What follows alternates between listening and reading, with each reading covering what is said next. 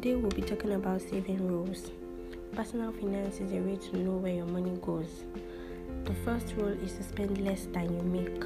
Also, you need to say no to debt. Do not get comfortable borrowing. Pay your bills on time. Do not wait until you have all the money before settling those bills.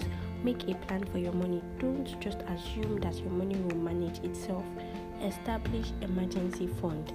You never can tell when the rainy day will come. Talk about money. Let the people around you, your friends, your family, your partner know where you stand in your financial journey. Have money goals.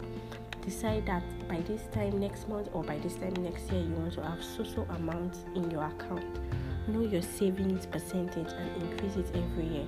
Also, remember that saving without investing is not going to get you far.